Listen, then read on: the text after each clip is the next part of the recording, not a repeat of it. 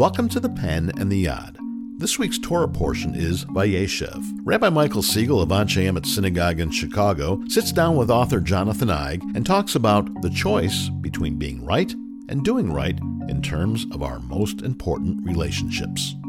What do we do when we're faced with a situation that calls for action? I run the other way usually.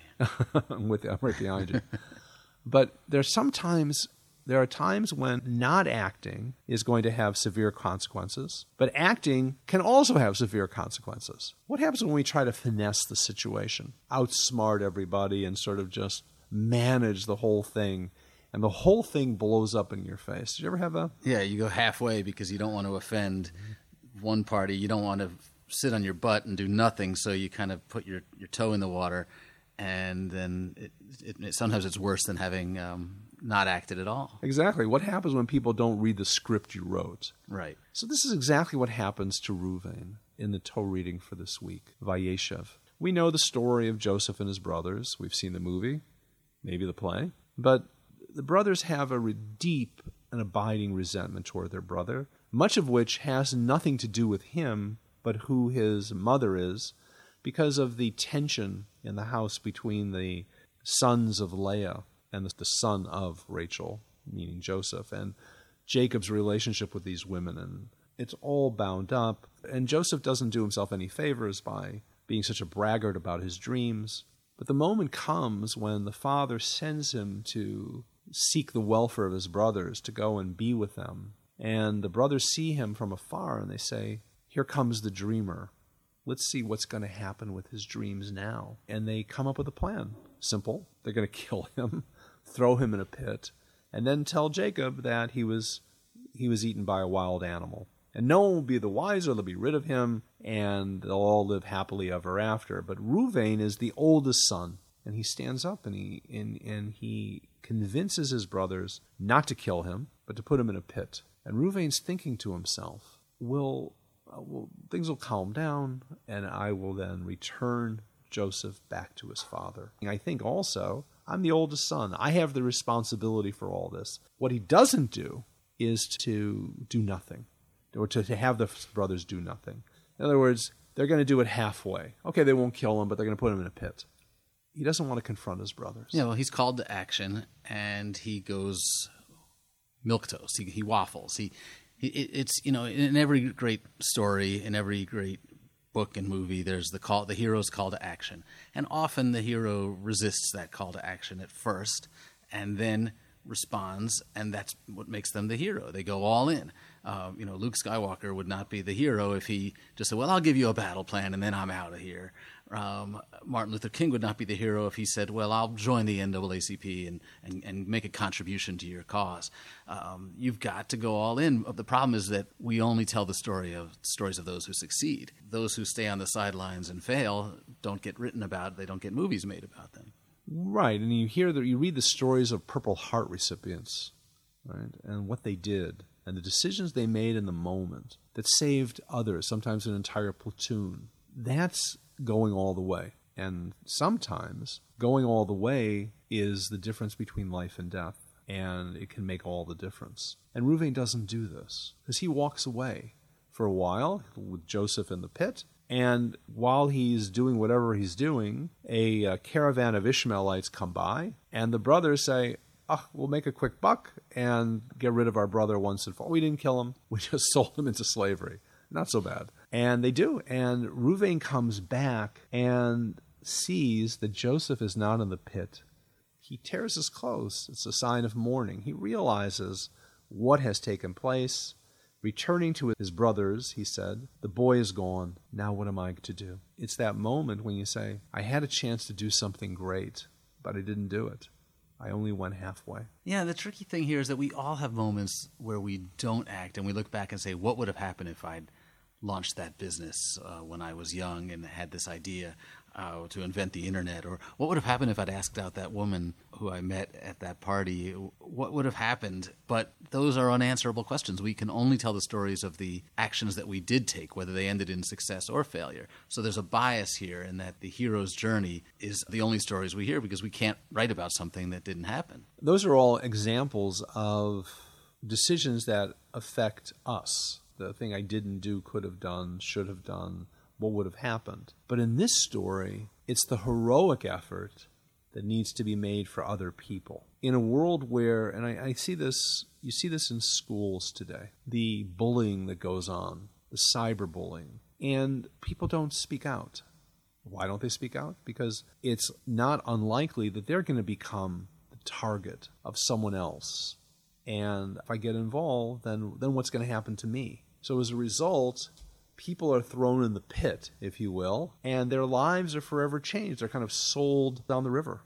So maybe the moral of the story, or the point of Reuven and his experience, is that the call to action is more important and ought to be weighed much more heavily when it's not about you. I'm talking, as usual, I gave all these selfish examples of actions that would have affected the course of an individual's life, and you are calling me out and saying, when there's an issue that affects the larger community, when it affects someone other than yourself, the call to action, the responsibility to act is greater. There's no question. One wonders, by the way, and you see in the story the after effects of this. Because they're going to go back, the brothers are going to go back to Jacob, and they're going to take that beautiful tunic of his, the multicolored coat, and they're going to dip it in the blood of an animal. And they're going to hold it in front of their father and say, "Do you recognize these, Father?" Of course, it's a unique coat. He knows whose coat it is. Such is their anger. But Reuven doesn't say anything. He doesn't say, "Let's save him," right? He doesn't do that. He's come to the conclusion he still is unwilling to take the risk, and he's unwilling to take responsibility. He's going to let it go. And so this becomes kind of an unspoken issue. Reuven has to carry the weight of this for the rest of his life. The failure to act has consequences that we carry with us. It doesn't just stop then. So what's Reuben's flaw, and where does God play into this? Does faith in God give you the larger sense of community, the knowledge that you need to act on behalf of something greater than yourself? What's the missing piece for him, you think? Courage. Let's start with that. In this particular case, Reuven is the oldest son. So the expectation is that he's going to set the example. He's going to do the right thing. He's going to make sure that the household is safe. His flaw is that he is unwilling to take the risk for himself fully, because these brothers have shown in the past a violent predilection. So they could have killed him too. They could have thrown him in the pit. But we'll never know what would have happened. We'll never know what the story could have been, because there are moments when you have to act. Now, where does God fit into this?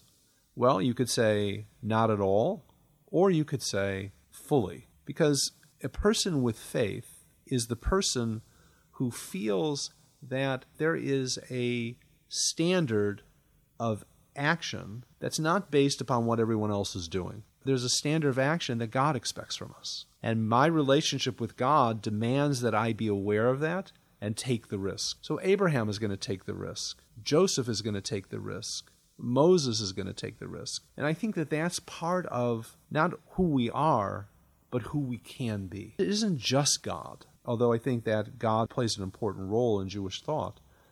It's also about reading about real-life heroes, learning from them, so that the day might come when you're going to be called on to take the risk, and hopefully you're going to be the one to do it. I don't think it's an innate quality. I think it's a learned quality. Yeah, I would agree with you, and I think that it comes from religion. You see so many of the people who've taken these stands throughout history who have been people from religious backgrounds, because there's a moral code that's being taught in the religion, and because there's this faith in something bigger than yourself, that you're being called to action by someone who sees the big picture. Well, think about Muhammad Ali. His decision to embrace Islam was something I don't think that anyone would have expected from him. How do you explain that? Well, he wasn't a political person. He wasn't a deeply religious person. He had problems with the Baptist church that he grew up in. He didn't understand why they prayed to a white Jesus. Even as a little kid, it just didn't make sense to him. But he didn't rebel against it. He just was apathetic. And then I think he found this religion that spoke to him in a way that he'd never been spoken to before, that said, look, the world can be different than you see it. And there's a possibility that all the things that you've been taught were wrong. And he loved that idea that he could fight against the mainstream and that this religion would give him the support to do that. Right, but he's the story of the guy who took it all the way. And all of the things that people warned him were going to happen did happen. He lost the title. He lost years of his fighting life, if you will. He was at the top of his game. He paid the price. What was it inside of him that made him pay it? Was it because he aligned himself with something higher than himself? I think he truly believed that Elijah Muhammad was a prophet of God and that he was being called to do this and that it was bigger than him. He said he would take a bullet. He would give, it wasn't just the millions of dollars. And remember, when he lost the heavyweight championship because he refused to fight in Vietnam, he didn't know that it was just going to be for 3.5 years that he was going to be banned from boxing. He assumed it was permanent. And he was probably smart. That was probably the rational view of the situation. So he was willing to give up everything because this was his faith, because he believed in Allah and he believed in the prophet Elijah Muhammad. And when your beliefs are sincere and you feel like you are being called to something bigger than yourself, then the effect on your own life isn't the most important thing. So I guess we might conclude with this idea. How do you want to be remembered? If Abraham wouldn't have gone and followed God from Haran, we would have never heard about him again. Chances are there'd be no Christianity, no Islam. If Ruvain would have made a different choice, the story would have been very different. And Ruvain might have been a hero who we all talked about instead of somebody right. whose name I keep mispronouncing. That's all of us have moments, maybe not quite as dramatic, but all of us can make a difference. And are we willing to align ourselves to a higher standard than the one of what everyone else is doing, and not just point, why should I do that? Everyone else does the same thing. When the real question is, maybe this is my moment. Maybe this is my Ruvain moment to be something more.